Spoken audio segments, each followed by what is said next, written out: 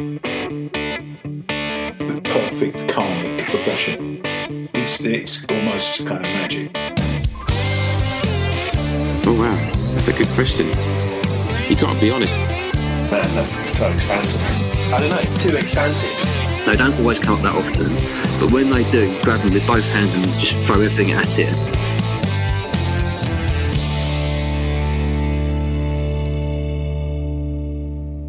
Hello and welcome to the Tom Hutch podcast, where I interview individuals who have made a successful career within the music industry to find out how they got to where they are and any tips or advice that they have for musicians at any level and any stage of their own careers. My guest for this episode is one of the UK's most in-demand guitar players, Adam Goldsmith, on Instagram at @theadamgoldsmith. Adam's CV is really something to behold. He has worked with the likes of Little Mix, Will Young, Rod Stewart, Barry Manilow and Robbie Williams, to name a few. TV house bands include the first 3 series of The Voice, Series 1 and 2 of Pop Idol, the Royal Variety Orchestra, Sports Personality of the Year House Orchestra, as well as pre-recorded work for Downton Abbey, Stars in Their Eyes and the London Olympics. In theatre, he's had many chairs in the West End, such as Beautiful, Wicked, Billy Elliot and Hairspray, among others.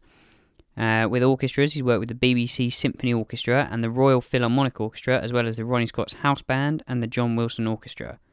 Adam has also done countless recording sessions and continues to be one of the top studio guitarists in the UK, having played on multiple films, most recently of which 3 billboards outside Ebbing, Missouri, The Hobbit, and a massive list of more. He also regularly writes a column in Guitarist magazine from his perspective in the studio about his life as a musician. On top of all this, he has his own band, the Adam Goldsmith Group, which includes some of the country's top musicians, including Steve Pearce, who also features on a later podcast, and has recently released his first album under that name. He's also Professor of Commercial Guitar at the Guildhall School of Music and Drama. Now, Adam is one of the most experienced musicians you will ever come across, who can turn his hand to absolutely anything on guitar and has consistently been at the top of the industry for many years. In this episode, we cover topics including what a music education doesn't teach you, sustaining an income over a career as a musician, home session work, advice for current young musicians, and much more. Adam very kindly let me come round to his house and record this interview with him at his home studio, which is a guitarist's heaven, by the way, but this inevitably led to a few disturbances that had to be edited out, so I apologise in advance for the cutting and disturbances such as aeroplane noise, dogs barking, and Adam's very sweet children. So please enjoy my wide-ranging conversation with Adam Goldsmith. Well, I don't really know where to begin. I mean, you've done so much stuff. There's so varied amount of things, which is kind of why I wanted to talk to you anyway, because you've done so many different, genres, yes, but different parts of the industry as well. Right. So if we start right at the beginning, I guess. Okay. Where did you grow up, and when did you first start playing? Okay, right at the beginning. So I grew up. I was born in Oxford. I didn't really live there. I sort of lived in a couple of places, just sort of between Reading and Oxford. When I was a kid. I went to school in Henley. And I started piano lessons when I was 7. My mum was a classical piano player. Okay. I started piano lessons then. I didn't really like it, to be honest. I didn't have much. So, it was kind of useful. In retrospect, it was useful because I learned how to read music and sort of got a bit of an idea of, I've got a vague idea of what's happening on a piano. Yeah. Which is pretty useful, Even though I didn't really like it at the time, it wasn't really for me. It used to piss me off, How many years did you do it for then? I guess 5 years until I got my first. I got my first guitar when I was 12. Right. So I guess until then. But I remember when, my dad played guitar as well. No, they didn't do anything professional, but they're good musicians. My mum's a classical piano player, like I said, and she sung a bit of jazz as well. My dad was a bass player and played guitar. And they're good musicians, but they're not professionals, Right. So, what happened? I remember he showed me a couple of chords on the guitar one night, and I was like, this is fucking brilliant. I want to do more of this. So you just knew straight away? Yeah. Well, I didn't know that I was going to do it for a living, but I knew that I loved it. More than the piano?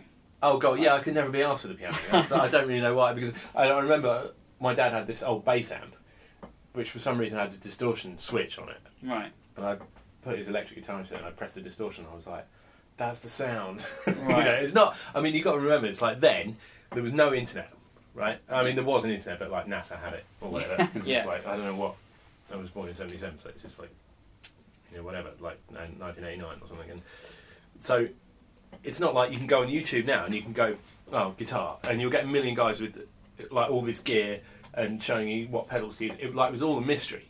So if you put, one of the first bands that I've listened to with distorted guitar, I guess, were, apart from the Beatles, probably Queen.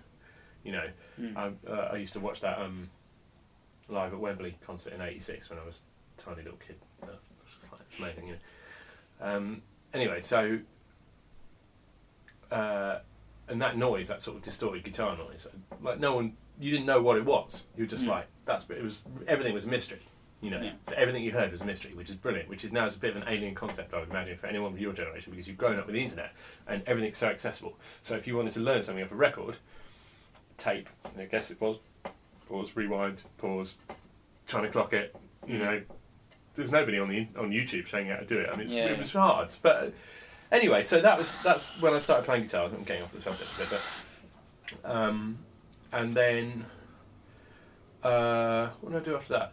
The Central Berkshire Swing Band, I guess. That was my first sort of organised local youth music services. So were you into like jazz stuff from an early age? No, not at all. I was a rocker. I was into like thrash metal, right? Fucking really heavy, like I really liked it, But I liked all sorts as well because my dad was really into the Beatles, being he's like grew up in the '60s and everything. So I learnt to play a lot of Beatles songs. That was he was like, let's play some music together. So we just played Beatles songs. So that was my first exposure to the music that wasn't classical music. Was the Beatles, really.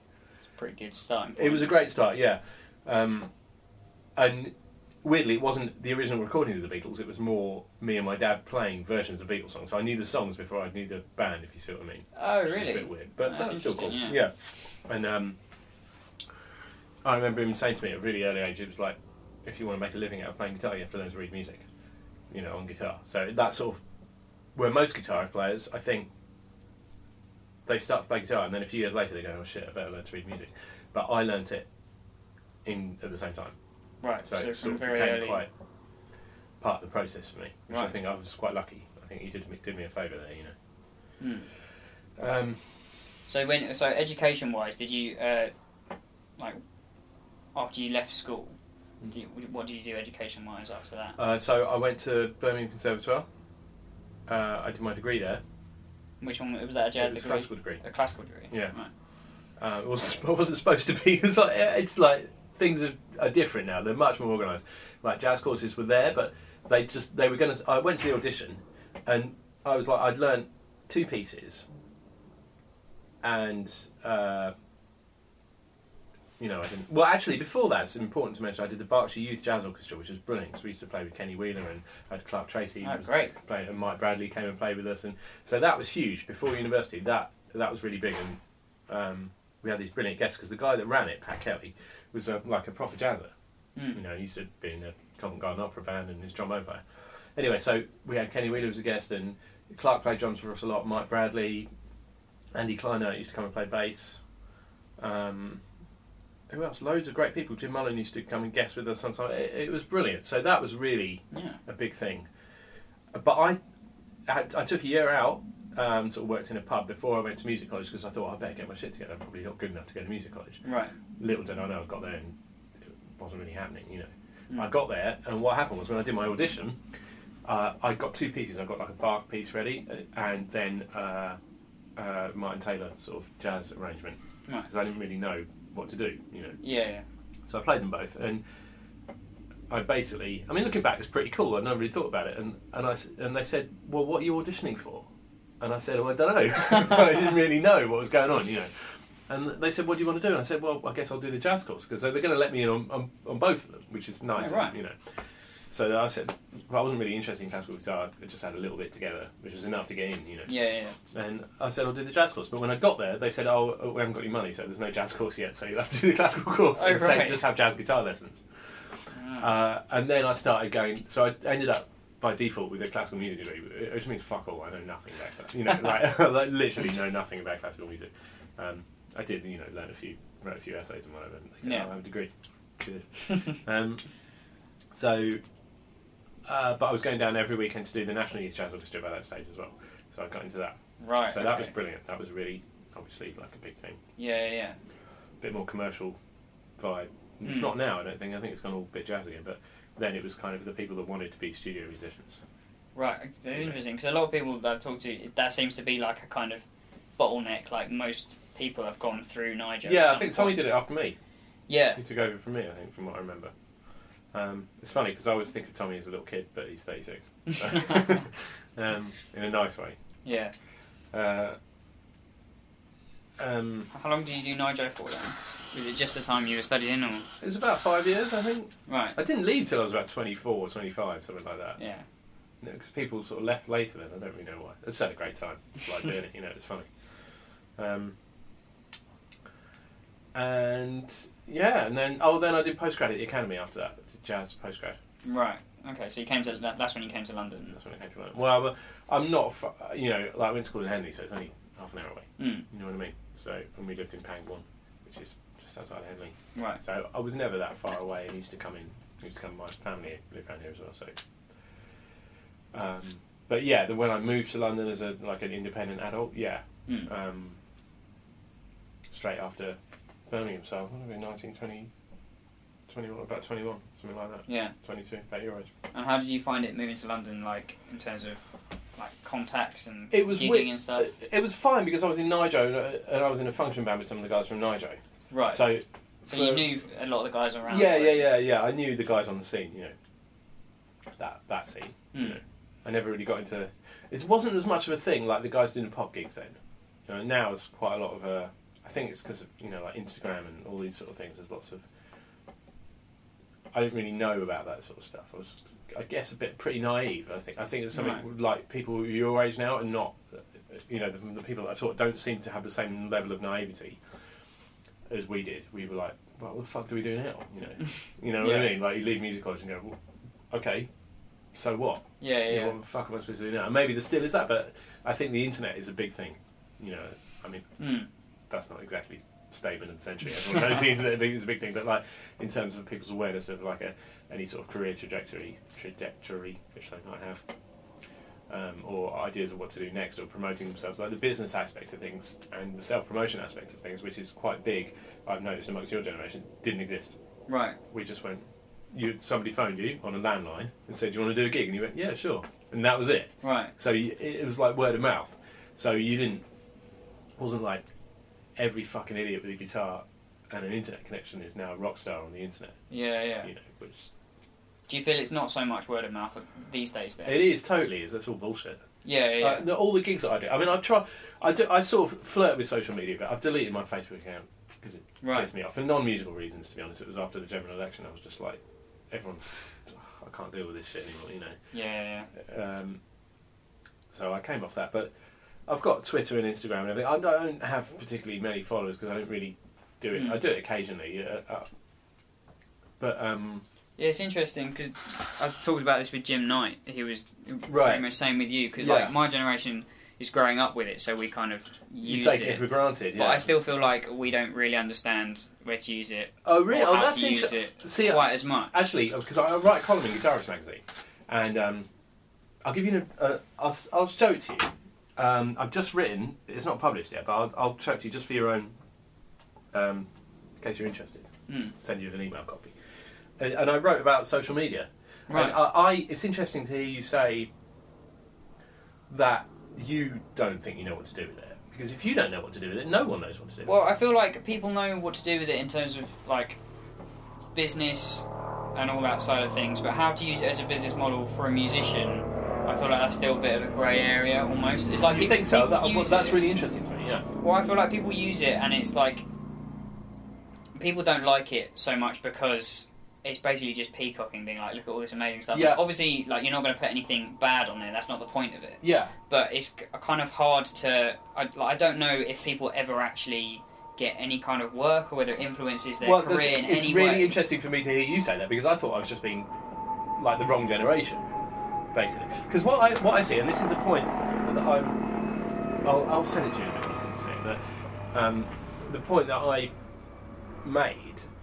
And that occurs to me is that I see loads, especially guitar, and I think it's probably the same with drums. I think there's a lot in common. There's a lot of this internet bullshit. There's certain drummers that I know who just who are all over the fucking internet telling everyone how brilliant they are, and you play with them, and it's like, you're all right. Yeah. You know. But, for example, I mean, I work quite a lot with Ian Thomas, who doesn't have any social media accounts, and he's like the fucking best drummer in the world, you know. And up there, you know, I mean, with Ralph and Neil and all those, you know, all those guys, they're all amazing, you know. And he doesn't do any of that stuff, and it's like there's all these, you know, people. Check out my fucking Zildjian endorsement, you know. I'll stick it up your ass, you know. Like you know, it's boring, you know.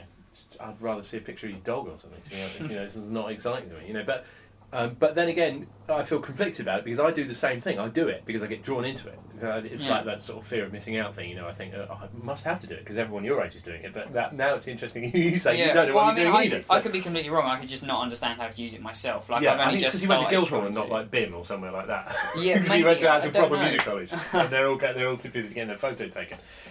It's interesting. I mean, have you ever got anything work related through social media at all? Or? I've had a couple of people email me through Facebook, but I think that they emailed me through Facebook just because they didn't have my phone number, but they knew of me anyway. I don't think they just... So no, I don't think so. Yeah, because it's very easy to, like, if you just type in someone's name, if you know their name, you can find them on, like, Facebook fairly easily. Yeah. And then... I mean, how did you contact me? Through my website? Through your website, yeah. It must have been, because I know Facebook, but... Yeah, I think... I mean, the reason I came off it wasn't so much to do with music, it was just the amount of times I'm just checking it on my phone, you know. Yeah. It's just so... I think a lot of people feel that way as well. I'm sure they do. And then what happens is you come off and you sort of vaguely feel like... You still feel like you're missing out. You think, oh, everyone else's life is amazing. Oh, I'm going to Tesco's. You know what I mean? Because obviously no one puts that on Facebook, you know. But...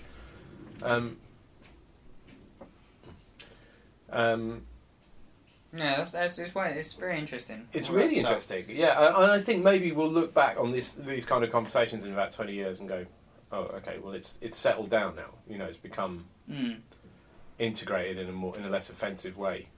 Yeah, I think either that or it's going to be absolutely like massive, and a lot of people see it as essential. Yeah, already. And maybe it is because I mean, say if you take someone who's, I mean, I'm give or take 20 years older than you. Maybe if you take somebody who's 20 years older than me. They had a whole career, you know, which is essentially on the downward slope if you're 60. I mean, you're not going up still when you're 60 for the most part, without the internet at all. And they were busier because there was more of a music industry. And it seems like because you used to be able to make a living in the studios. You can't do that now. Yeah, it's not possible. They're not there. You have to do all sorts, you know. So I mean, that's another topic. You know, anyone describing themselves as a session musician on the internet, it's bullshit. Yeah, you're not a session musician. It's interesting to say that because I think. Out of most guitarists, you probably do quite a lot of session work currently compared to a lot of... Don't say currently like that, you might not next week. you know what I mean? Yeah, at the moment you can see what happens to you, mate. As opposed to like 20 years ago, like you're saying, when there was a lot more around or whatever. Yeah, I mean, not even 20 years ago, really. Actually, sorry to interrupt, but I mean, 20 years ago would have been the year 2000, and there weren't that... I actually think there's probably more around... There was more TV work around now, because it's a fashion for having house bands at the moment. Right. There wasn't so much then. That's interesting. But anyway, whatever. But anyway, sorry, go on, ask your question. No, sorry. We'll talk about that in a moment because that's a lot, like a fairly big part. You've done a lot of stuff to do with that. I suppose so. Yeah. Yeah. But I mean, so when you did, if you go back, like when you going back to like your credit, so at the kind of stage that I'm at and people at my age are kind of at, like you finished music college and you like finished your like education, higher education officially. Yeah. Like, what was the next step? Confusion actually was the next step, and almost giving up. I feel like that's a lot of case for a lot of people. Maybe, I don't know. I wasn't happy. I remember being unhappy. Right. But that might have been unique to me. I'm a bit of a miserable fucker anyway. Sometimes I don't, you know, like. I remember that feeling of, and I'm trying to sort of correct it in my teaching at the Guildhall and private teaching as well, because no one. When I was at music college, this is tied up. When I was at music college, it was just teaching people about music. Which is fair enough, you know, it's great. But in a very pure way, in a very, you know, what does Kenny Wheeler play over this slash chord? You know, like, you know, how's Peter Erskine turned into beat, or whatever the fuck, you know. And it's done in a very, you know, absolute kind of way. But what no one said is, you know what you need to do? Now you need an accountant. Or now you need to, say if you're a guitar, I mean, that's an extreme example, but like, now you need to, I mean, when my pupils, especially from the Guildhall, come here because they've got sort of Mike Outram for jazz, and people that really know what they're talking about. So they don't come to me to learn jazz, So I'll put a chart in front of them, which I've taken off a session. Right. And I've got the Logic files. Usually, like if I'm working with somebody that I know well, I ask them can I use this for sort of educational purposes. I use the Logic files, so I make them do the session. So if I've got all the gear, I say right, choose this other guitar. You get 4 clicks in, and they're doing a session, which has been a real life session. So they're getting prepared for something which has ramifications in the real world, which it didn't so much. I mean, I've got a degree in classical music. So what? So I think that's it certainly was. I don't know if for the most part it is anymore. It's a bit of a cliff edge, when you leave music college. I feel like, from my experience, it kind of, from people I know, I feel like it goes one way or the other. Like people, they'll go 2 feet first into all of the education. Like, I mean, as you should. They're just like concentrate on all of their studies and 100%. Yeah. And then, like you say, they get to the end, and then they're just kind of a bit like in no man's land, don't know what to do. Yeah. Or there's people that maybe don't do so much of the college stuff. Like they kind of understand. Maybe it is like a thing that's happening more these days. Mm-hmm. And then they get to the end, and they're kind of like they have enough to support themselves still. Enough work, you mean? Yeah, I mean, I know a lot of people in my kind of age group that I've known since I've been at college. They kind of get to the end, and then they make sure they just plug for a lot of teaching jobs, because it's like regular work. Yeah, I did that. Yeah. Yeah, and I think a lot of people do that, and there's nothing wrong with that. But I feel like that's people kind of getting towards the end and being like, "Oh shit, I need to." Yeah, it's just how you're coping with that. Because nobody talks about it beforehand. That's the problem, and especially now, because in the 20 years between you and me, look at house prices, look at the cost of living. It's not comparable. It's not comparable. Living in London now is incredibly expensive if you want to stay in London. Yeah. I mean, So, that's even more reason to take into consideration those kind of things and what you're actually going to do with your life. What do you want to do? Do you want to get married and have kids eventually? I mean, it's not something that you want to have to think about straight away, but there are realities of life. Like how are you going to make a living? Who are you? What are you going to do? While all the people that you knew when you were at school are busy getting law degrees and earning £1 million a year, what the fuck are you doing?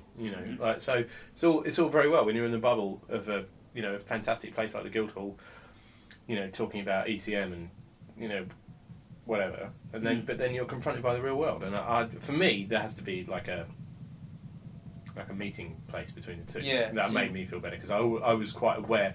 I mean, my dad's in business and a lot of my family are, and I was always quite aware that there was that aspect of life. It's not like I was raised by artists. Yeah. Fucking commune on a hill or something. So I think it's important. I think it's important to give an awareness of that, and people can do that. If you've got a student, they can do with that what they want. If they want to ignore it, it's fine. But I feel like it's a benefit to at least flag that up. So if you've got a student, say, look. So you feel like there's a little bit of a hole that needs to be plugged with that. Yeah, I did, and I'm really pleased that I think Malcolm is doing a great job of he seems to be on the case with that as well, and like the way he's changed things up a bit. And I talked to him about it when I first started teaching there, and it's hard because teaching when I was your age was something that I did for the money, and I wasn't interested. And I just wanted the money. I taught at a local secondary school. I just wanted to go out and do jazz gigs, basically. Yeah. Which I wasn't very good at. But now I'm a little bit older. I do sort of feel that it's like my job to do that. That's my sort of skill set. You know what I mean? Being sort of involved in the more commercial area of music, is to flag that up. Like, if people want to ignore it and just go and sit in the vortex every night, that's fine. That's totally fine. It's brilliant. It's great. But I think that it should be there. The real world might catch up. Yeah, and it really, because everything's so fucking expensive now. Yeah. Well, you want to buy a house, you need £500,000. So. No, ridiculous. Yeah. So you managed to like sustain a living out of the industry, and I correct me if I'm wrong, but I feel like that's because you worked in so many different areas, which means that your work it's like overall is much more than shit to do. So like, how did you get to that kind of? I mean, you said you left college and you wanted to do jazz. Well, Yeah. I mean, I did. I was playing more jazz then than I am now, and I was in. Do you remember Jared? He's moved abroad now. Jared Presenter. You must have come across Jared. I've heard the name. Yeah. I was in his band at the time, and right. That was pretty happening. It was Chris Dagley and Tim Watson and me, and here we had. It was burning. So I was like interested in trying to get better and stuff, and I still am. Don't get me wrong. The commercial considerations never outweigh the musical considerations. But it's just that I always knew that they were there. Yeah. So, but I loved lots of styles of music, and I loved the idea of being in a studio and somebody saying, "Okay, this is a country tune." I could never decide on one style of music that I liked above all others, basically. Yeah. So did you go into one? Did you just somehow a door opened in like one area in particular to begin with, or were you kind of like going into all of them? I can tell you. Well, no, I was in a function band. So Nijo in a function. That was like when I was your age. That was what I did with my Saturday. So I went to Nijo rehearsals on Saturday morning. Yeah. So it was college in the daytime. Nijo rehearsals on Saturday. Somebody's wedding in the evening. So we played lots of pop music, and that was a really good. It's a good training ground for doing sessions. Yeah. Because in those days as well, like function bands. Correct me if I'm wrong. Are kind of different now. You have to learn the music. Yeah, there's a lot more that are off chart. Yeah, that did not exist. They're a lot more serious. Right, so everything was chart. Yeah, you just used to turn up wearing black, and they put these shitty London Orchestrations charts in front of you, and you'd go, thanks, money, come on, cough up, and then you go home. Yeah. So it was very much. There was a lot of that. You could always be decking on functions in a band or something. There was loads of that around, and it was just you turn up and read the charts. So that kind of stuff was a bit of a pain in the ass at the time, but. It was pretty good training, really. Right. Was there anything that you kind of the first gig you got on where you felt like you hit a different level? Like I guess it was gradual. So a few things. I remember when I was in Nijo. Well, Gerard's band was one of them. When I was in Nijo, do you know Pete Long? Have you ever come across Pete Long? So he's sort of 10, 15 years older than me, but maybe about 10 years older than me. He came back to guest with Nijo. And for me, he was like this busy sort of professional, I was young and everything. And he came up to me at the end, and I played banjo on the gig for some obscure reason. And he came up to me after the gig, and he said, "What are you doing tomorrow?" I said, "I don't know, a bit of teaching. I can't remember what I was doing, And he said, "Do you want to come to Spain with Echoes of Ellington, which is his big band?" Wow. And I went, "Yeah." All right. So I went to Spain, and that was like, it was Mike Smith on drums, and they were just like working guys, like. People that I know, my mates now, but there was that, and then the big thing was into TV. A few of us were quite lucky because there was. Do you remember Pop Idol? Remember the series Pop Idol, which was 2000, I guess. I think, yeah, must have been. The first series, about 99, 2000, something like that. Anyway, so and they wanted a young big band, so they came to Nijo. But they wanted people who, didn't look like, weren't sort of 17 stone or whatever. And, so we ended up doing that, and that was like an experience in TV, and I met the fixer from ITV and that. So the whole band was used, or like selection? No, selection and a few people who weren't. So it was Dagley on drums, who wasn't in Nijo when I was in it. Okay. Do you remember Chris? It's before your time. Yes, I think so. Yeah, he was the house drummer at Ronnie's Fraser. He was a fucking amazing drummer, but he died in a car accident when he was 37 or something. It was very sad. We were all mates, and so yeah, it was Dagley and Sam Burgess on bass. So it was a different rhythm section apart from me. Right. So that's quite a big thing. Yeah, that was a big thing because we recorded an album the year after and we did the first 2 TV series, and we did a tour, like an arena tour and everything, and it was great. So yeah, that was a big thing. That gig went on and off for a couple of years, and it was huge at the time because that was the series where Will Young first came. Right. And Gareth Gates and those, it was a big thing. It wasn't like it was another reality TV series because then it was it wasn't new, but it was a big thing. It was like, whoa, So there was that, and then so I met this TV MD called Ray Monk, who was really used to do everything, and he's pretty much retired now, but he did Stars in the Rise for years, and he got me to Depp for Mitch Dalton, who's a sort of studio player. Right. He was very busy back then, and I Depped for Mitch on the last series of Stars in the Rise through Ray, who was his MD. So it was gradual, and then I ended up doing a rehearsal for Dave Archie's band on one of his TVs. It wasn't Strictly, it was one of his TV series. I just filled in for John Paracelli on the rehearsal. Right. And so you know, and Dave sort of guessed, thought that I did all right, so then he asked me back, so I sort of started depping on that, and you know, here and there. I think the thing is with TV, which has probably been the thing I've done the most of, that and West End shows, I guess.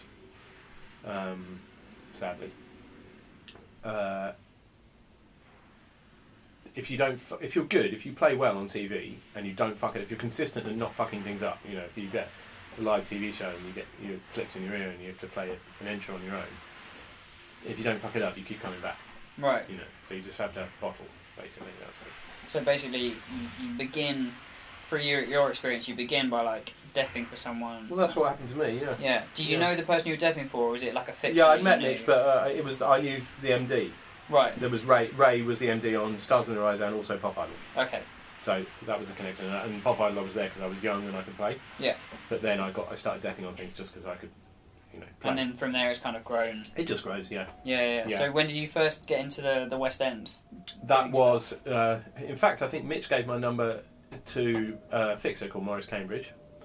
He's like a West End fixer. Well, it's not like a West End fixer, he is a West End fixer. And he phoned me to do...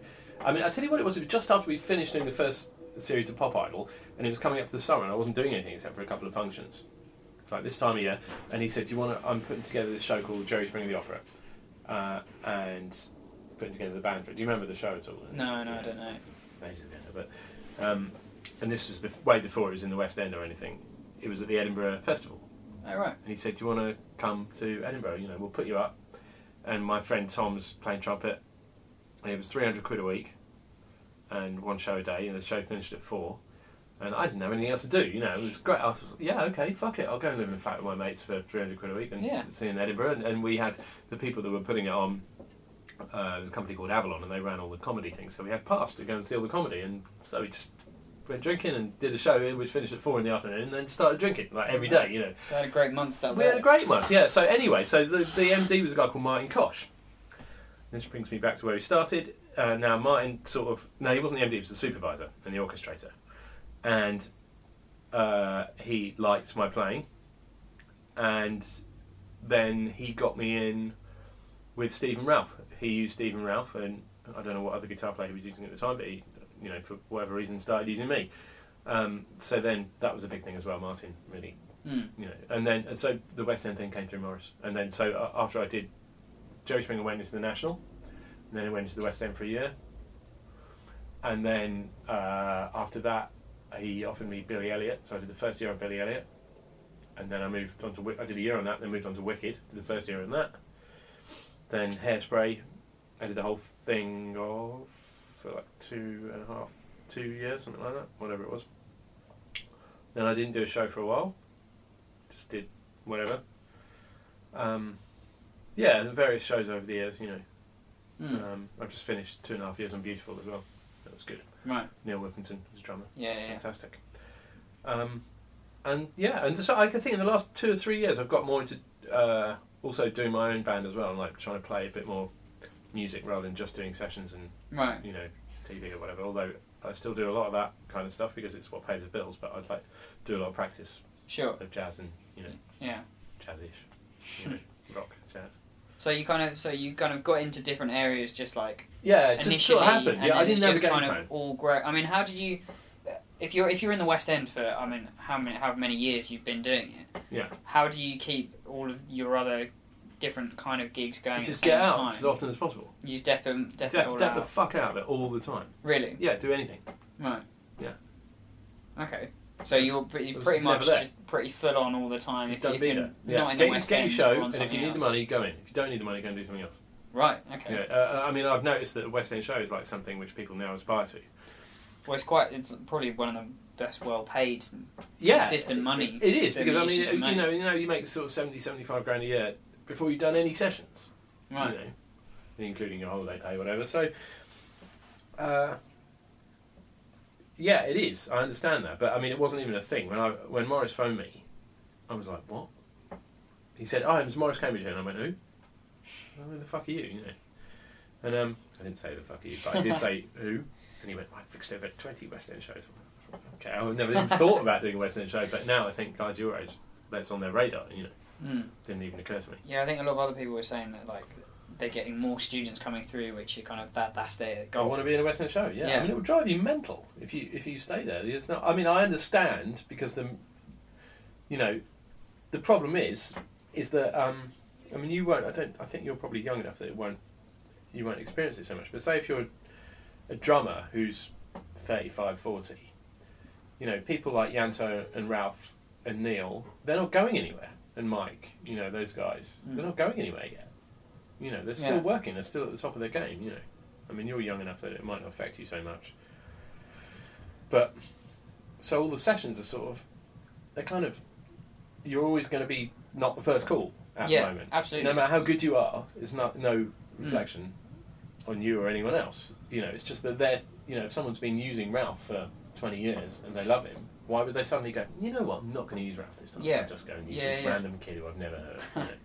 Yeah, it's interesting because so for all the session stuff, it seems to be like session. Everybody's saying like the session scene is pretty much non-existent. Like nobody can make a living off of purely doing sessions. You can't make a living just off doing sessions. And apart from some of the string players. Oh really? I don't. I mean, it's not non-existent. I don't think it's as bad as people. It's not non-existent, but people are saying that. But you can't make it. Well, I mean, it depends how much money you want to make. I mean, I'm making £800 out of sessions this week. For me, that's not enough. But for somebody else, it might be. Yeah. So with the session stuff, people are saying that like the session musicians kind of have gone from the session scene into the West End scene. That seems to have been. Oh yeah, definitely. People that wouldn't have touched a West End show. I mean, when I was doing Hairspray, you remember Derek Watkins? He was the trumpet player. Right. No one would have. 30 years before that, no one wanted to know about West End shows or the session players. They just.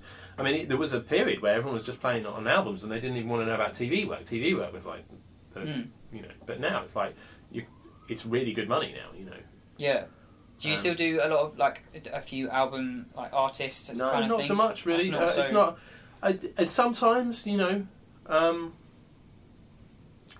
a lot to be honest. I mean, I'm doing Seal's album launch in a week after next.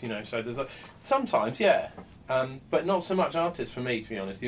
I've done it and I do some, but a lot of the time, especially with guitar, it's like and with Pro Tools and everything, it's like if you just need a simple, somebody to strum C to G, you don't necessarily have a session musician come and do it. You might, if there's I've played for Little Mix. I did one of their records, and it was like they wanted specifically like this big 80s rock guitar solo. Right. But if they just a bit of picking or something, they wouldn't have called me. So unless it's something really specific. Generally, yeah. I mean, maybe there's guys that do more of that than me. There might well be. I don't know. It's just I've ended up doing a lot of TV, basically. I mean, after the last 2 months, I've done 3 different TV series in the last 2 months. Right. So out of all the sessions that you do, I mean, we're sitting in.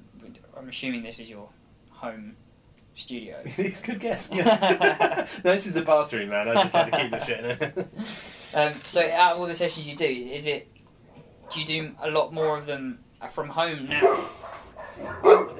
Yeah, I'm trying to not do them actually. I don't. Sorry. It's alright.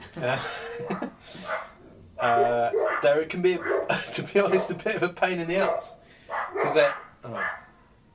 Anyway, I do some. My experience has been I used to do more actually. I've started to sort of turn them down, unless they've got a checkbook. A decent sized checkbook, because to be honest, they can be a real pain in the ass. Because what's going to happen is they'll say, right, okay, so what would you charge me for a track, right? And you make up a figure, and then what happens is if they're really specific about what they want, then I'll do it. If they send you a chart and they say just play this, or it's a little 10-second jingle or something, and it's not too much hassle. But if it's like somebody's album track and they say, right, we want something sort of in the vein of this, right? So you say, okay, fine. If you go to a studio, you book for a 3-hour session, you're there for those 3 hours. If you go over, you get another session out of it. So it's regulated. What happens, if you send me a track, right, and I play on it, and I send it back and it's perfectly acceptable, but you think, it's not quite what I was after. So by the time I've loaded it up to Dropbox and you've downloaded it and listened to it and gone, it's another hour at least, by the time you've, done whatever, gone to Tesco's and come back. Then I've got to then spend another couple of hours redoing it, and what happens if you don't like it that time? So you could spend a whole day on one track and still not get anywhere. even though what you've played is perfectly acceptable. Whereas somebody, if you do, if you do it in a studio face to face, they could say, try something else, and that conversation, which has taken 2 hours over the internet, has taken 20 seconds. Yeah. So I think the thing is with the internet sessions is they haven't become regulated enough for them to be. I think that it will happen. There needs to be more, kind of regulation in my view for me to like working that way. It does seem to be that from my point of view that's the way that it's going, is because it saves multiple people some money doing. But I understand, like, from your point of view, it's just not cost effective in terms of your time. Well, that's the thing, is it can be. So the way I look at it is, if it's the two extremes are the ones worth doing. Where somebody knows exactly what they want. If it's a jingle, I'll do it. So if they say, right, like I work for Steve Sidwell a lot, and if he sends me a little chord chart and says, play this, it's a jingle. Couple of it, like a 20-second edit, 30-second edit, whatever. Yeah. Ding, play, send, gone. Easy, right? And I know him, and I know how he works, I know what he wants. If there's somebody that I don't... Or the other extreme is when somebody says, I just want you to be you. Right. So you can give them whatever you want, right? The problem comes in, for me anyway, I mean, it might be different for other people in the middle ground, when they've got opinions, but they don't know what they are. Right. So you can be there all day. So they'll come back to you and be like, it's not quite right, but I don't know why. Yeah, exactly. So this whole process, and that's okay if you're face to face, and you go, oh, what do you think of this? Okay, no, what do you think of this? That's the one. So that's taken 20 seconds, like I said. Yeah. Over the internet, it takes hours. So I'm pretty selective about what I do over the internet. Sure. Because it's just not worth it. Okay. So in terms of session stuff, you do a lot of TV. You said now. Yeah, that's a lot of it. Yeah. Right. And that came just from knowing the people that do it, like from Pop Idol and all that stuff. Yeah, basically from Pop, and then gradually, Yeah. Yeah, that seems to be what I've done at the moment. I did the Voice of House Band for the first 3 years. Guess that was relatively high profile, when people watched it. Yeah. First series was a bit of a big deal, I guess. Yeah, a lot of TV. Through Steve, actually. I've done a lot of TV through Steve and a couple of other people. Right. So do you enjoy doing that stuff? Yeah, I do. Does that involve learning? I mean, the voice, you must have had to, it's quite a lot of effort to learn all the stuff for it. Yeah, I think that it's very different now. It's a different band. To when I first started, it was Steve Sidwell. When I first started, Yante was on drums, Jerry Meehan, and Pete Murray's on keyboards, and we had charts on iPads and stuff. Right. And so the learning process, and they're all, used to doing that kind of TV work. So it was, it was a lot of hard work, but it was this process which we were all not unfamiliar with, just more of it. Yeah. Okay. So, do you feel like that's similar in terms of the session stuff? Like, younger guys are probably nowhere near that. What do you mean? As in, it seems to be that it makes sense. I mean, the guys who do the sessions, like you're saying, like Ralph Weber, he's done it with the same guy for 20 years or whatever. I mean, all of the fixers and the producers and everyone they work with, they're all like this similar generation. They're going to use all of them. And people my age, I feel like, are obviously going to be used by producers of a similar generation. Yeah, I think there's it's still cyclical. a time. It's just a matter of time. Yeah, you just got to grow up through it. I think you're exactly right. Yeah. Right. Yeah. Okay. Because sometimes, over the past few years, sometimes I've gone into work and I've gone, where's the adults? You know what I mean? I've gone, so I was at college with you, I used to live with you at university, like, who's in charge here? Oh, the fuck is us? So, I think it's cyclical. Yeah, and it's funny because when you're your age, you look at, you're like the bottom of the mountain, you're going, fuck, how do we get up there? I really want to be up there. Yeah. And it's like, how do I get up there? Everyone's, it looks like it's sewn up, and it's just, it's, what do I know? What don't I know? All these questions. But I think it is, a lot of it's just time. And there's certain things about your playing, in my opinion, and this is like totally open for debate, which go into your playing, where you put the beat. This applies to all instruments, even though I just did a hi-hat. Where you put the beat, how where to phrase things, slightly back and forth. That sort of maturity and relaxedness to your playing, or not relaxedness, or what was the judgment that, and your time as well. I think time is something which most people in their 20s Some of them are good. You know, they've got a lot of people with naturally good time, but a lot of them, there's still issues. You know, I mean, I'll talk about drummers because I feel like the most. And drummers and guitar players are the people that I notice the most with it, which is handy. Is that they can be really brilliant, but not quite yet playing in time. Right. You know, there's not. You know, sticking with it, and then also I've seen in the past few years, weirdly, the opposite problem with drummers of your generation is that they can't play without a click. As soon as you take the click off, it starts slowing down. You know, maybe it's different if you come from the jazz end of things or whatever. I don't know, but I've experienced that with a lot of drummers. Maybe not your age, like slightly younger, slightly older. Sorry, who I've played with. You know, sort of late 20s, whatever. Right. You take the click away, and they're fucking amazing drummers. You take the click away, and they start slowing down, and you think, what's happened there? Oh, that's interesting. Yeah, so it's like a generational thing, like they. Maybe that's just my gigs that they. Maybe that's my little perspective. That right. You know. Okay. So if you were giving someone advice now in terms of like getting their time together, like what would you tell them to do? Well, you got to play with people who are really good. You know, that's a really tough one, to be honest. I mean, I tell you what I do is where it came from, and I know I try and replicate this in my teaching. Is that I remember when I first started doing the old session, I play something and you go, oh, that sort of felt all right, you know. And then you go into the control room and listen, and you go, wow, I'm rushing. I didn't feel like I was rushing. So there's like a discrepancy between what you feel you're playing and what the reality of the sound that you're making is. Yeah. You know, and there's nothing that exposes that more than recording yourself. So that's my advice to my students. It's like that when I get them here, I put a very simple chart in front of them, and they're all shredding around like Pat Metheny. You know, it's like, okay, all right, there you go. There's like a Motown chart or something. Yeah. And all you have to go is just play off beats or something. Go on, then do that. I'm going to put a click on. I'm going to give you 4 clicks in, and you're going to do it. And 99% of the time, they're not on it. Really? You know, amazing jazz players, reading, great theory, brilliant. No, right. I mean. So, and I think recording yourself is really exposes, because you can't argue with it. You know, you can see the waveform. You're like, I'm consistently one side of the beat or the other. You know? Yeah.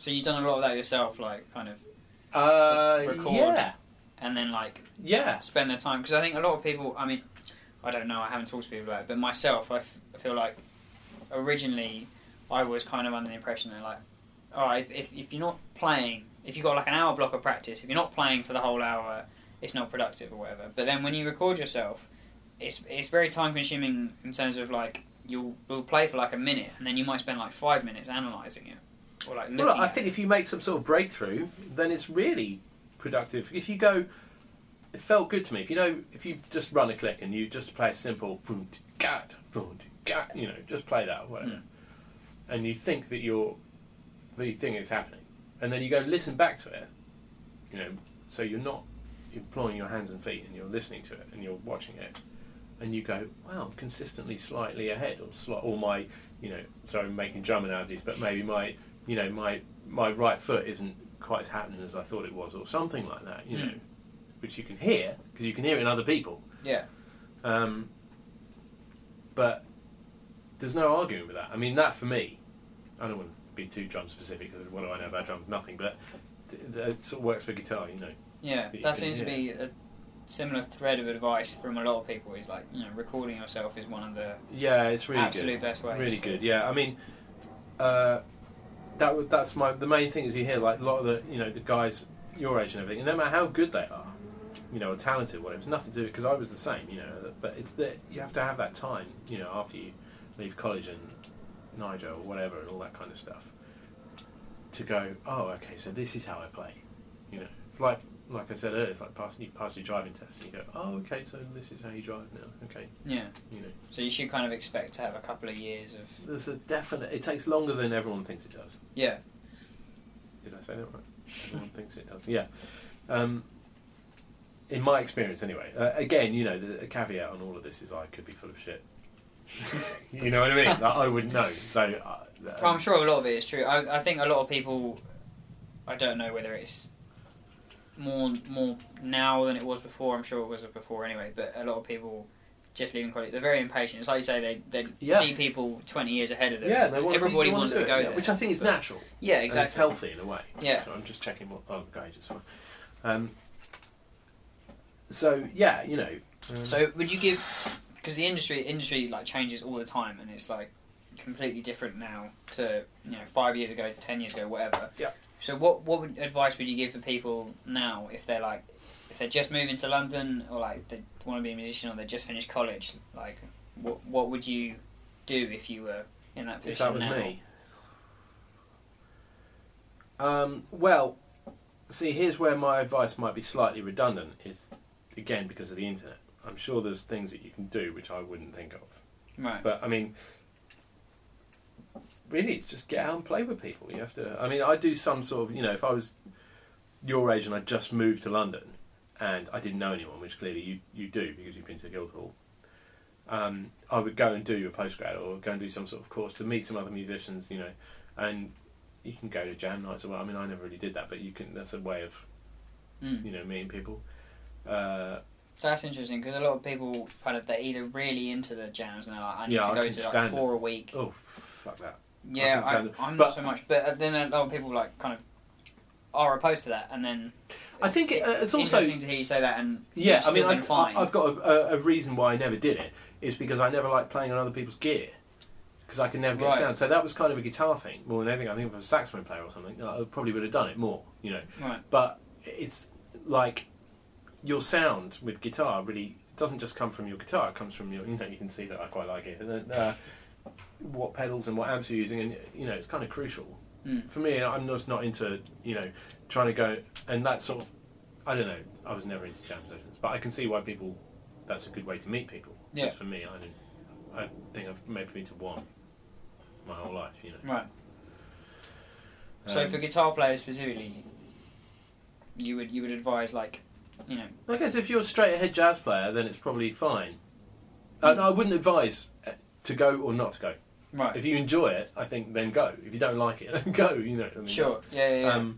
But I think if you're like a straight ahead jazzer, then it's probably fine because you just got that sort of yeah. jazz guitar sound, which is no pedals, just an amp, you know. But if you, I mean, I always wanted to play a bit more like sort of either Schofield or Larry Carlton or Robin Ford or one of those guys, and that involves having a sound, you know, sort of a bit of distortion, a bit of delay or whatever. Yeah. And I found that I just didn't play as well without that. Right. I just didn't like it, so I wanted to have my own sound. Sure. You know? So I just didn't enjoy it, you know.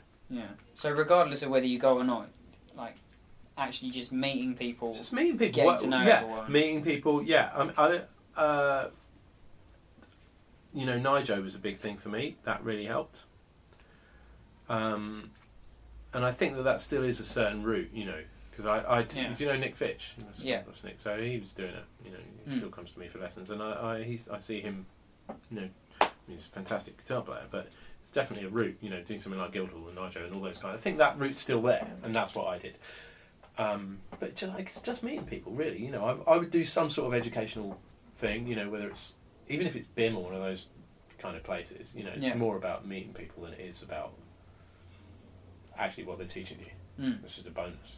Yeah. Because you can stick on a record player, like, you know, whatever, some music and learn off that. You know. But do you feel like London is definitely the place to be? I see. For me, it is. Yeah, it's the only place you can make a living with, like, in commercial music. Yeah, definitely. Yeah. Right. I mean, you can live outside it, but you got to be able to get in. Yeah. On a half, it's totally fine. Yeah, that's you know, but the southeast. Yeah. Yeah, for me, and if you want to do a West End show, you've got to get in every night. You know, I guess that's not very helpful, is it?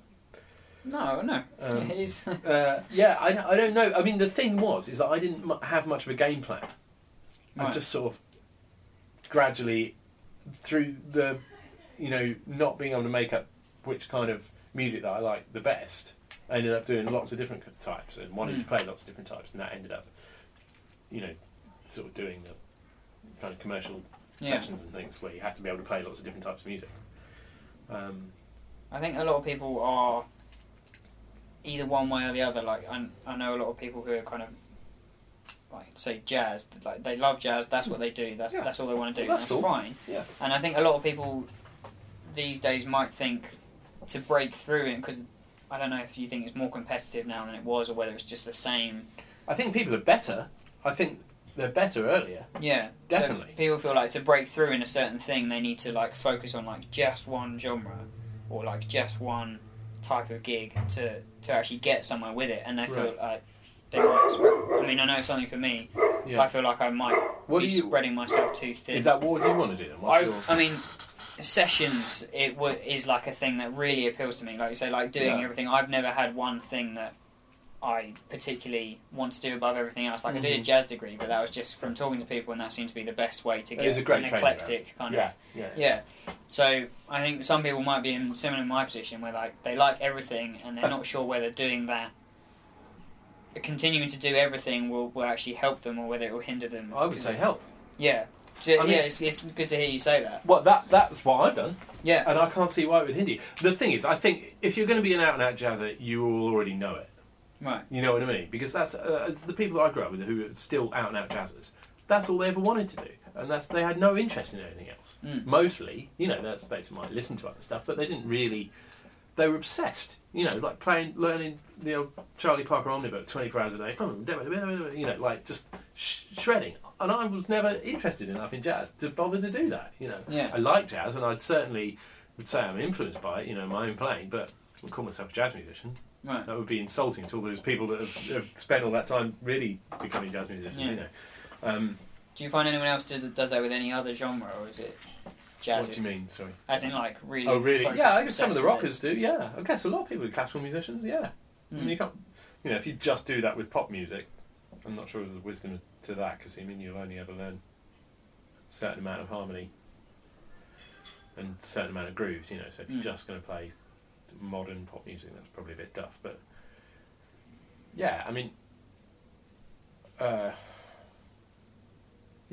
think I wouldn't question yourself if I was you. I wouldn't say, "Oh, am I spreading myself too thin?" Because I think, like, if you were going to be just wanting to be the next Philly Joe Jones or whatever, that's what you'd have already done. Yeah, that's what you'd be doing. You wouldn't be interested. So, like, because it's not going to make you happy to just play jazz, then, is it? If you're interested in other types of music, you want to do other stuff. Yeah, absolutely. So yeah, I wouldn't worry about that. Yeah. I don't think it can ever be a bad thing because you've got plenty of times where you can always come back to different styles. Yeah, yeah. It seems to be. Maybe it's the impatience thing as well. Like. Yeah, which I totally understand. I mean, I would say that this sounds a bit wanky, but I've only found my sound. Sorry, like in the past couple of years. Right. Like since I've started doing my own thing gradually, I was like, just doing lots of TV and whatever shows beforehand. And then I was like, okay, I want to have a band because I want to do some more pub gigs. I like, and then I was like, what do I sound like? I don't sound like anything. I spent so long, and now gradually I've got it together, and now I know what I sound like. So do you think you got that? That was a process of like. Yeah, definitely process. Once you started trying to find your sound or whatever, it then helped. Before that, because you hadn't thought about it. Yeah, no, I wanted to be like the session guy, the studio guy,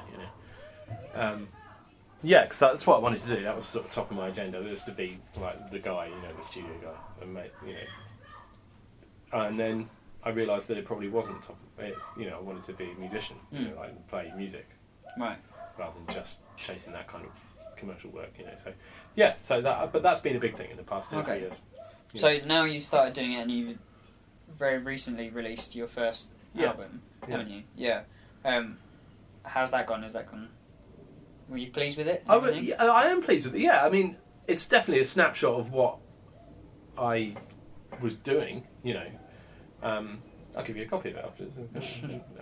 Listen to it. There's CDs. I got loads of CDs and I realised no one fucking buys CDs anymore. But I did quite a lot of, for a jazz album that's sort of done alright in jazz, on downloads. Right. But no one wants CDs. Really? So I'm palming them off on people. So got Yanto on it, it's amazing, Yeah, you've got an amazing band on it. Yeah, I know, yeah. That was my philosophy. I thought, right, even if I'm shit, I'll just get people who are really good to surround me, just go, shit, it's my band, check it out, Twang. To me, it's like kind of interesting that you. I mean, it makes sense knowing about your career now, but it's interesting that you waited until now to release something. And I think a lot of people are very keen to get stuff out there under their own name when they're a lot younger these Yeah. days. I mean, what do you think about that? I think if you want to do it, great. You don't think people should wait, or like people? No, I think people should do what they want to do. Yeah. You know? The thing is, I almost look at it as a separate endeavour from the rest of my career, because it doesn't affect or not affect my other playing. Well, no, that's bullshit. It does. You get better because you do a lot of practice, but it doesn't affect my job, if you see what I mean. Right. It's almost like a hobby. You know, I mean, Okay. obviously, there's a sort of certain amount of cross-pollination in as much as you do get better the more you play improvised music and you're playing with other people rather than just playing on personal adverts or whatever. But I don't really look at it as the same thing. I look at it actually as more important now, you know, Right. in terms of being a musician. You know, I mean, you will never, unless you're, you know, I mean, even, you know, the top sort of jazzers in this country, they're all, you know, you don't make a lot of money out of it. So you never do it for that. And I do the sort of the sessions and things to fund my... That's how you see it? Yeah, that is how Yeah. I see it. Actually, yeah. Right. I mean, I love doing sessions. You know, I love it. I'm great. I love playing all different guitars and different sounds, and Yeah. you know, and working is nice because it's good for your ego, isn't it? People phoning you up saying, "You want to do this?" Yeah, I do. But you've done that for long enough now that you feel like... Well, I still love it, and I'm not going to have no intentions of stopping it until I'm stopped. Yeah. You sort of get retired, don't you? But You want to start putting your own stuff yeah, I out like as doing well. it. Yeah, I'm not fussed if anyone fucking likes it. To be honest, it doesn't make any difference to me. You Yeah. know, literally, I don't care. You know, I do gigs. I'm playing at the Woodman in Highgate in September. I play at the Boaters every so often. I do the support slot Ronnie's quite a lot. I don't give a shit. It's really good fun. It's very cathartic. Yeah. Really, really enjoyable. Just playing music for the sake of it. It's brilliant. Yeah. It's one of the best things I've ever done. You know, and I'm not that good at it. That's the thing. It's like I think I'm really good at my job. I'm good at doing sessions. I'm good at doing TV and all that kind of stuff. And I'm the best sort of improvising guitar player in the world. No, there's loads of guys who are better than me. You know, but I don't. It doesn't bother me. Right. It's just But the enjoyment of it outweighs all of that. And fucking hell, yeah. But I think there's a certain amount of that I wouldn't have that attitude if I was your age. Right. Because I think a lot of people do get into the mindset of like kind of worrying about stuff and then like bills and real life and everything, blah blah, and then like the kind of enjoyment of the music does get lost at that 100%. stage. Yeah, it really gets lost, and then you come full circle when you manage to pay your bills or whatever, and then you go, oh well, what should I do now? Yeah. That's certainly what happened to me. Did you? What did you? When did you get to a stage after you finished college that you kind of like felt like you were stable enough to? No, I'm not there yet. You still Does don't your feel bills like go up? Yeah. You mean financially stable? Well, I mean, like you feel like you've You're going to work regularly? got never. shit You always together think enough that you like No, you're never. kind of back to being happy with doing what you're doing. Never. And, right. It doesn't go away. Like the insecurity of if you're doing a West End show, it goes away a little bit because you've got, at least for the foreseeable future, you're employed. But even then, it's still a finite amount of time. Yeah. But now, if I look in my diary, if I'd have looked in my diary after Beautiful only shut sort of 6-7 weeks ago, but if I'd have looked in my diary, we'd have gone back 2 weeks, and I've looked in my diary now, it would have been empty. Right. Now I'm really busy. Okay. You know. So I've got it's an album next week. I've got I'm teaching this guy how to play guitar for a film. I've got a bunch of different gigs and all sorts of shit happening. Seals band, loads of stuff. Give some gigs with Marty Pello next week. Loads of things, but they weren't there 2 or 3 weeks ago. right. And in 2 or 3 weeks' time, my diary is empty. When I get there, I'm hoping it won't be. So it's not empty, but you know what I mean. It's sporadic. Okay. But so, I personally, that's not for me. I don't like that. That's why I like having a show. I like to know. Okay. Yeah. I like routine. You know. So it's still kind of the same way that it's been since you started. Like it's just you don't know a month from now what you're doing, but you kind of get to a stage where unless you you've got trust touring or something. But sessions are so last minute. Really, so it's like They're so last minute. on the They day, get- on the week. What? It could be, what are you doing tomorrow morning? Can you come Right. to Angel and do a film? It's like, oh, okay, I've gone from doing nothing tomorrow to making 1,500 quid a day. Right. It's insane how last minute they are now. So you just have to kind of trust that it will just keep going. And I'm too much of a nervous person to enjoy that process. I don't like it. Right. You know. That's interesting. You've done it for so long. If that's the Yeah, I don't feel secure in it. No. Yeah. Yeah, Mhm. no more secure now. Because your bills go up, Mm. you know. Yeah. Um, Well, different bits of life like fucking ballet house, lessons, children, and all that shit. You know, so it doesn't go away. Some people, I think that's a personality thing as well. I mean, you seem like quite a stable sort of character, so hopefully, yeah, exactly. I mean, I'm not. So, like, I worry about everything. Right. So, the only time I don't worry is when I'm working. Like, I'm pretty when you're playing calm, and I can read, and I'm like in the moment and everything. I just don't get flustered by any of that stuff. But if you leave me in a room on my own for a bit, I sort of, I wonder if I'm not working next week. Maybe it's all over. You know, what am I going to do about that? The roof's got a leak, or like, you know, like I will do that. You know? So it could well be like a personality thing where, you know, that kind of last minuteness. Some people might love it. I don't particularly enjoy it. I think it might, like you say, like it might turn people off. Some people off from the industry if they're kind of on the fence about it. Yeah, just the insecurity and like not knowing. Yeah. I mean, I remember, I can't remember who it was. I think it might have been Steve Morse, seeing an interview with him when I was about your age. And I think it was Steve Morse, I don't know, it doesn't matter. But the interviewer asked him, if somebody's thinking about being a professional musician, what would you say to them? And his answer was, if you're thinking about maybe it might be a nice idea to be a professional musician, don't fucking do it. It's a terrible idea. But if you absolutely have to be a professional musician, there's no other choice, then it's the best job in the world. Right. You know, and that always stuck with me, and I thought, that's about it. You know, because I never imagined myself as anything else. I always thought that I was a studio musician, whether or not I am now, because no one really is. You know, it's a different thing. But that's how I felt from a young age. I remember reading Tommy Tedesco's columns, you know, old LA session guitar player and guitarist magazine. I remember looking up to some of the guys that I knew on the circuit. You know, when I went with my parents to Cornwall when I was a kid, seeing it was Bobby Davril, some shit comic, and he had a band with him.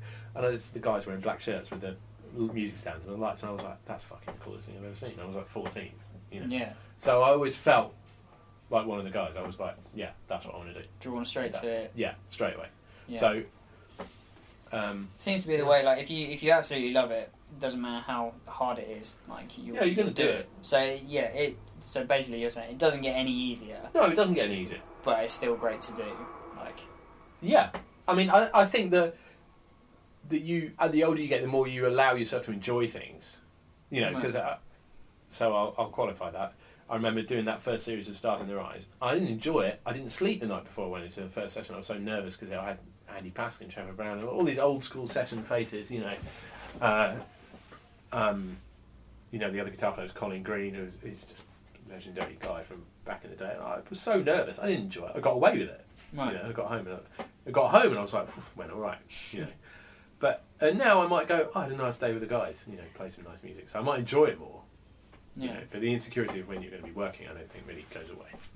You know, I think the only way that would go away is if you cared less, and if you cared less, then you're fucked anyway. So yeah. So yeah. Do you feel like with sessions and things like that, preparation? I know that a lot of the time you don't get an opportunity to prepare stuff. Like that's kind of the point of sessions. Is like you go in, you have to do it. Yeah. And you have a skill set, whatever. Yeah. But how important do you think like preparation, just in general, as being a musician, is? Just in any instance, like, you know, turning up an hour early to something. Oh, we always do. Yeah, always. Yeah. Yeah. Always. Yeah. Fucking hell. Totally. Is there ever anything that you've turned up to and you've been like, shit, I wish I was more prepared. Like, I wish I'd done XYZ last night. Or is it more a case? No, I'm pretty on the case for stuff like that, to be honest. And then having the skills to back it up. Nothing that I've gone, I could have done something and I didn't do it. Like, I knew that I should have done it and I didn't do it. Right. I mean, I'm sure it's happened where I've gone, if I'd have known about this last night, I would have liked to have seen this bit of music beforehand or whatever. Yeah. I'm sure, but that's just life, isn't it? You know, but I don't think I've ever gone, I fucked up, I didn't do something last night. Right. So it's more about the skills you have already. Yeah, and you hope help you through it. Yeah, I mean, I've done 2 or 3 hours practice today already. You know, just playing. Yeah, just shredding around. You know, and I've spoken to people I'm doing an album for on the weekend. I found out what guitars I need. You know, what kind of music it is. So I already know that I'm taking that amp. I'm going to take certain guitars, like nice old spring reverb thing that I've got, and you know, I know what I'm doing. You know what I mean? Yeah. So yeah, I'm pretty good at that. But I think that's like the commercial end of things. People, if somebody's paying for Abbey Road or something, they want to know who's turning up has got all their shit together. Yeah. So I think that's part of the gig. So it's pretty important. It's very important to answer your question. So you have it or you don't really. Well, no, yeah, I mean you can learn it, but if you don't have skill. it, you won't get it. Yeah, it's like an extra thing. So if I know you talk about this and then like about time, like developing time earlier. Like if you had said to someone like this, the really important skills that you feel like have helped you with everything. Mm-hmm. Like, are there any that are like above the rest, or is there just like a set load of skills that you have that you feel are essential as a musician? I think it's really difficult to narrow it down, like to distill it to certain things, because who you are as a musician is sort of like a combination of all the things that have happened to you in your life. Whether they're to do with music or not to do with music. I remember doing just little things like this. This wouldn't apply to anyone else, but I remember doing a tour with. Do you remember Russell Watson? You remember Russell Watson? He was like a sort of classical crossover singer. Right. Anyway, he used to be, pretty well known. And we did like a tour with him, and Ralph played kit, and Trevor Barry played bass, and we played a lot of pop songs on this tour as well. And Russell's Russell. If you like that kind of music, that's fine. But we played a lot of pop music, so. And listening to where Trevor and Ralph put the beat, you just have to have your ears open. It was like, okay, so this is happening here. How do my guitars sound in the mix? I know they sound all right in my room, but do they sound like they do on the record? Okay, no, that doesn't quite sound right. I need one of those guitars, and I need to sit back on the beat a bit more, and I need to listen to where he's playing the snare, and where to play, whatever, like all these things, and so. And that was weirdly for a gig, which is like, it's not like, I mean, it was actually, looking back, a pretty good gig, but it's not something which you could replicate because it was specific to those circumstances at the time. How important, I know you said reading from a very early age. Yeah. Do you feel like reading, like regardless of what you're doing as a musician, is essential these days? Not regardless of what you're doing as a musician. It's essential to what I've ended up doing. Right. Yeah, definitely. So there are definitely pathways within music that you can make a living, and you don't necessarily have to. Depends what you call a living, I guess. I mean, if you want to be an out-and-out jazzy, you probably don't need to read music. Right. I don't know whether Jim Mullin reads music. I've got no idea. But he doesn't need to do his job. I mean, it's a silly reason not to get a gig. Yeah. Because it's not a talent; it's an academic skill. Just learn how to do it. So, yeah, it's essential to what I've ended up doing. But if you want to be in a rock band or something, it's not essential, is it? If you're in Metallica, you don't need learn how to read music. So it's up to you. I mean, it's another thing which widens your usefulness to the music industry. So kind of what you're saying is kind of like work out what you want to do, and then work out what skills you need. I mean, I don't think anyone really knows 100% what they want to do. Especially with your music, because you can always discover new things. You always discover new players that you want to play a bit more like, or new avenues of things. I never thought that I enjoyed teaching. I mean, I don't do very much teaching. I maybe do 2 lessons a week. Right. One of them is at 3:30, actually. But I'm teaching a guy how to play guitar for a film. Be here soon,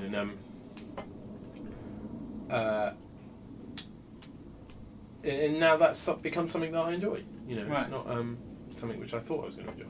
Be open to it. Open whatever. Be in as many situations as possible. Meet as many people as possible. Listen to as many different types of music as possible. Yeah. Do as much practice before you have kids as possible, because you won't get anything done afterwards. I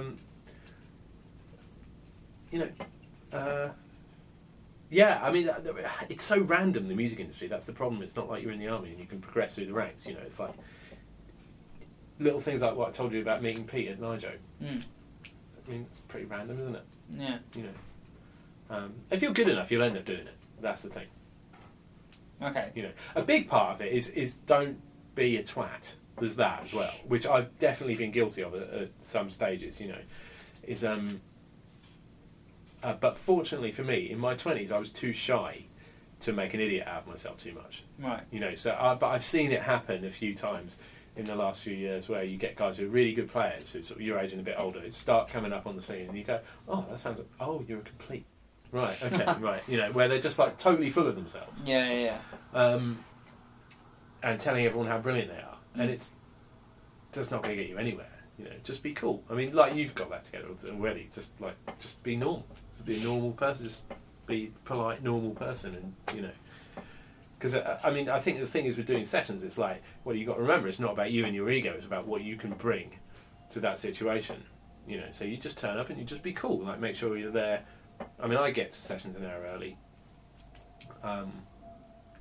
Set all my gear up, get ready, say hello to everyone, have a coffee, you know, and then you're in a good situation, you know, to help them, which is what you're there for. It's a service industry. It's not about you and your ego. It's not like they're getting in you specifically for your style of soloing. That doesn't happen. You know? I mean, it might happen to a few people, but it's pretty rare.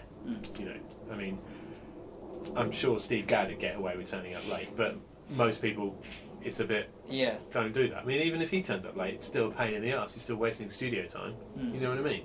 Yeah. Just be cool. Your personality is a big part, you know, just don't be a dick, you know.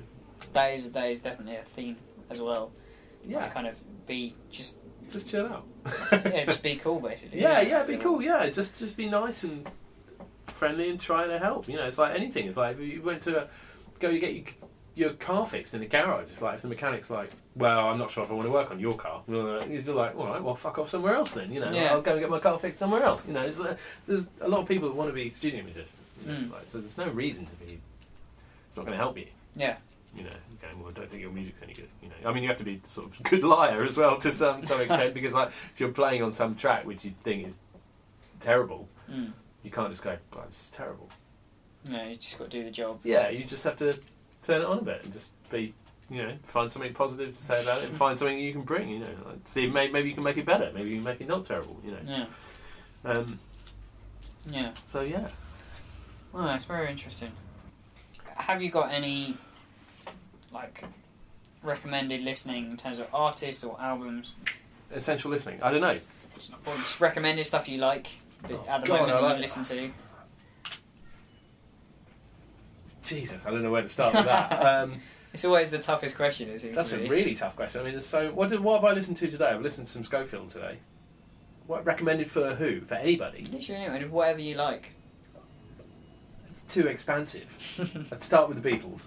Right. Just start with the Beatles and you can't go that far wrong. It's the Beatles and the Stones. I mean, like, you know, and then take it out from there, see which way you want to go, you know. Fair enough. Yeah, I mean, I could do some guitar playing stuff. There's like, I guess you'd start with, if you go chronologically, start with Charlie Christian, Django, Wes, Montgomery, move on, Hendrix, Van Halen,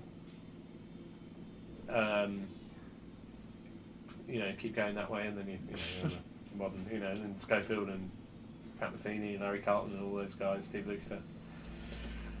As regards music in general, I mean, man, that's so expansive. Yeah. I literally wouldn't know where to start. I mean, Steely Dan. I mean, Steely Dan are great. You know, depends if you want to do muso stuff or. Yeah. Well, no. I Michael Jackson. Anything that Quincy Jones has done, really. You know, all the same shit that people talk about. I guess, you know, classic stuff. You know. Yeah. I think the Beatles are definitely a good starting place. Yeah, I'd start. I mean, that's where I started. Yeah. Beatles. It was great songs. You know. Yeah. Some great riffs. Yeah. There you go. There you Beatles go. and the Stones for me are Keith Richards, one of my favourite guitar players. I don't think anyone's really done anything that much better since then, you know. Yeah, fair enough. Yeah.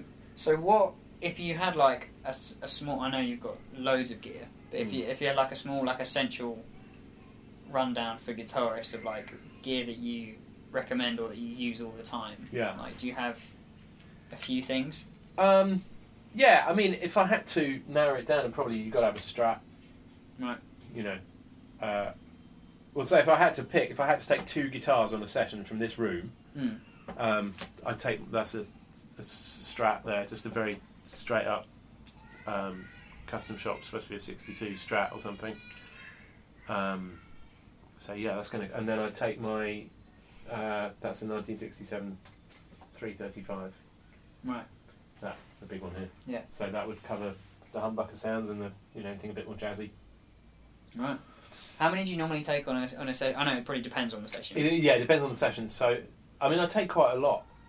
If I had to narrow it down to 2 guitars, it would be those 2. But you normally take like 3, 4, 5. Oh God, and the rest. I mean, it depends what it is. I mean, a TV you don't necessarily need as many, but recording sessions, especially for acoustic guitars, sometimes you need loads. Right. You know, I've taken pretty much all the acoustics that you can see. I did a film for Howard Shaw last year. So, what was it? Pete's Dragon was a Disney film. I think I had about 8, 9 acoustic guitars. Wow, really? Yeah, so you built this up over the years. Are you still adding to the amount of stuff? Yeah, that turned up a couple of days ago, so I'm staring at it. Yeah, I love them. Yeah. But they all get used, you know. They all get used. Yeah. So yeah, I'd say Strat. Yeah, I mean, if you would have to have a basic like TV guitar setup, you'd have a Strat and then something with humbuckers. Right. Okay. You know, so I'd take a 335 or, you know, but take a Les Paul or whatever. In terms of pedal board, are there like 2 or 3 that you always have with you, or this one is this doesn't look like it's got loads of stuff in it, but it really has. Right. And then there's some favourite pedals, you know. Doesn't take up the whole room.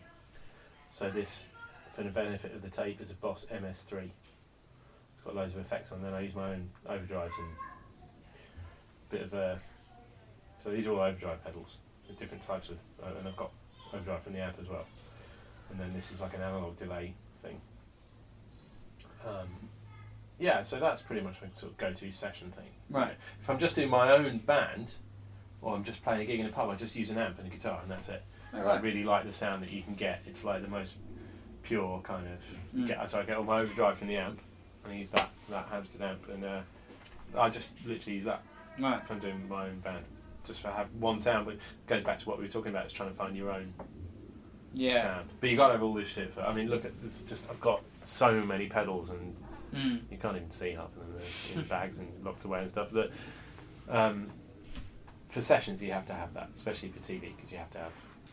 You have to be able to do any sound. To get any different sound, you have to be able to edit your gear. You have to know your gear. That's a big thing. You have to know it well quickly. You know, no matter you can own the best effects in the world, but if you don't know, you get sound out of them. You've got problems. So you have to know them. You have to get used to them. You know. So you spend a lot of time practicing, just like getting different sounds. Yeah, I've been doing that today actually. Yeah, just getting to grips with this little unit here, and you know, finding, you know, you have to basically sort of clean, then you clean with some effects, and then a bit of distortion, then a lot of distortion. That's the basic one, and then you've got loads of other things.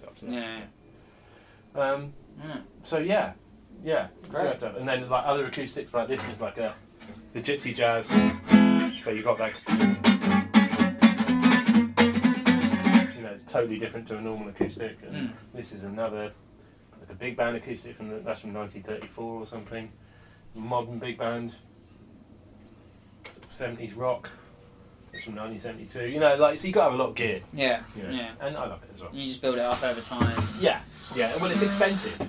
That's the thing. I mean, you can't go out unless your parents are millionaires or something, and they just give you a load of money. You can't go out when you're your age and just go, right, I'm going to spend, you know, 100 grand on gear, you know, it's like, it's not going to happen, so it takes a while. Yeah. You know.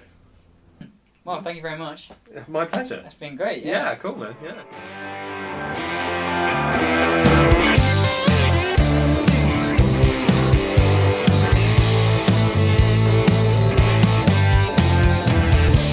Thank you for listening to the Tom Hutch podcast. I hope you enjoyed this talk with Adam. It was very enjoyable for me as well.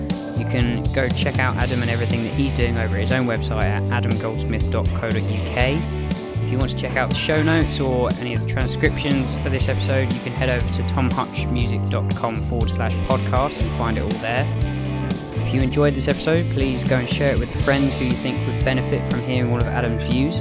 And if you have any ideas of guests that you would like to hear from or questions you would like me to ask, then please get in touch with me personally at tlhutchmusic@gmail.com for email or on social media at tlhutchmusic.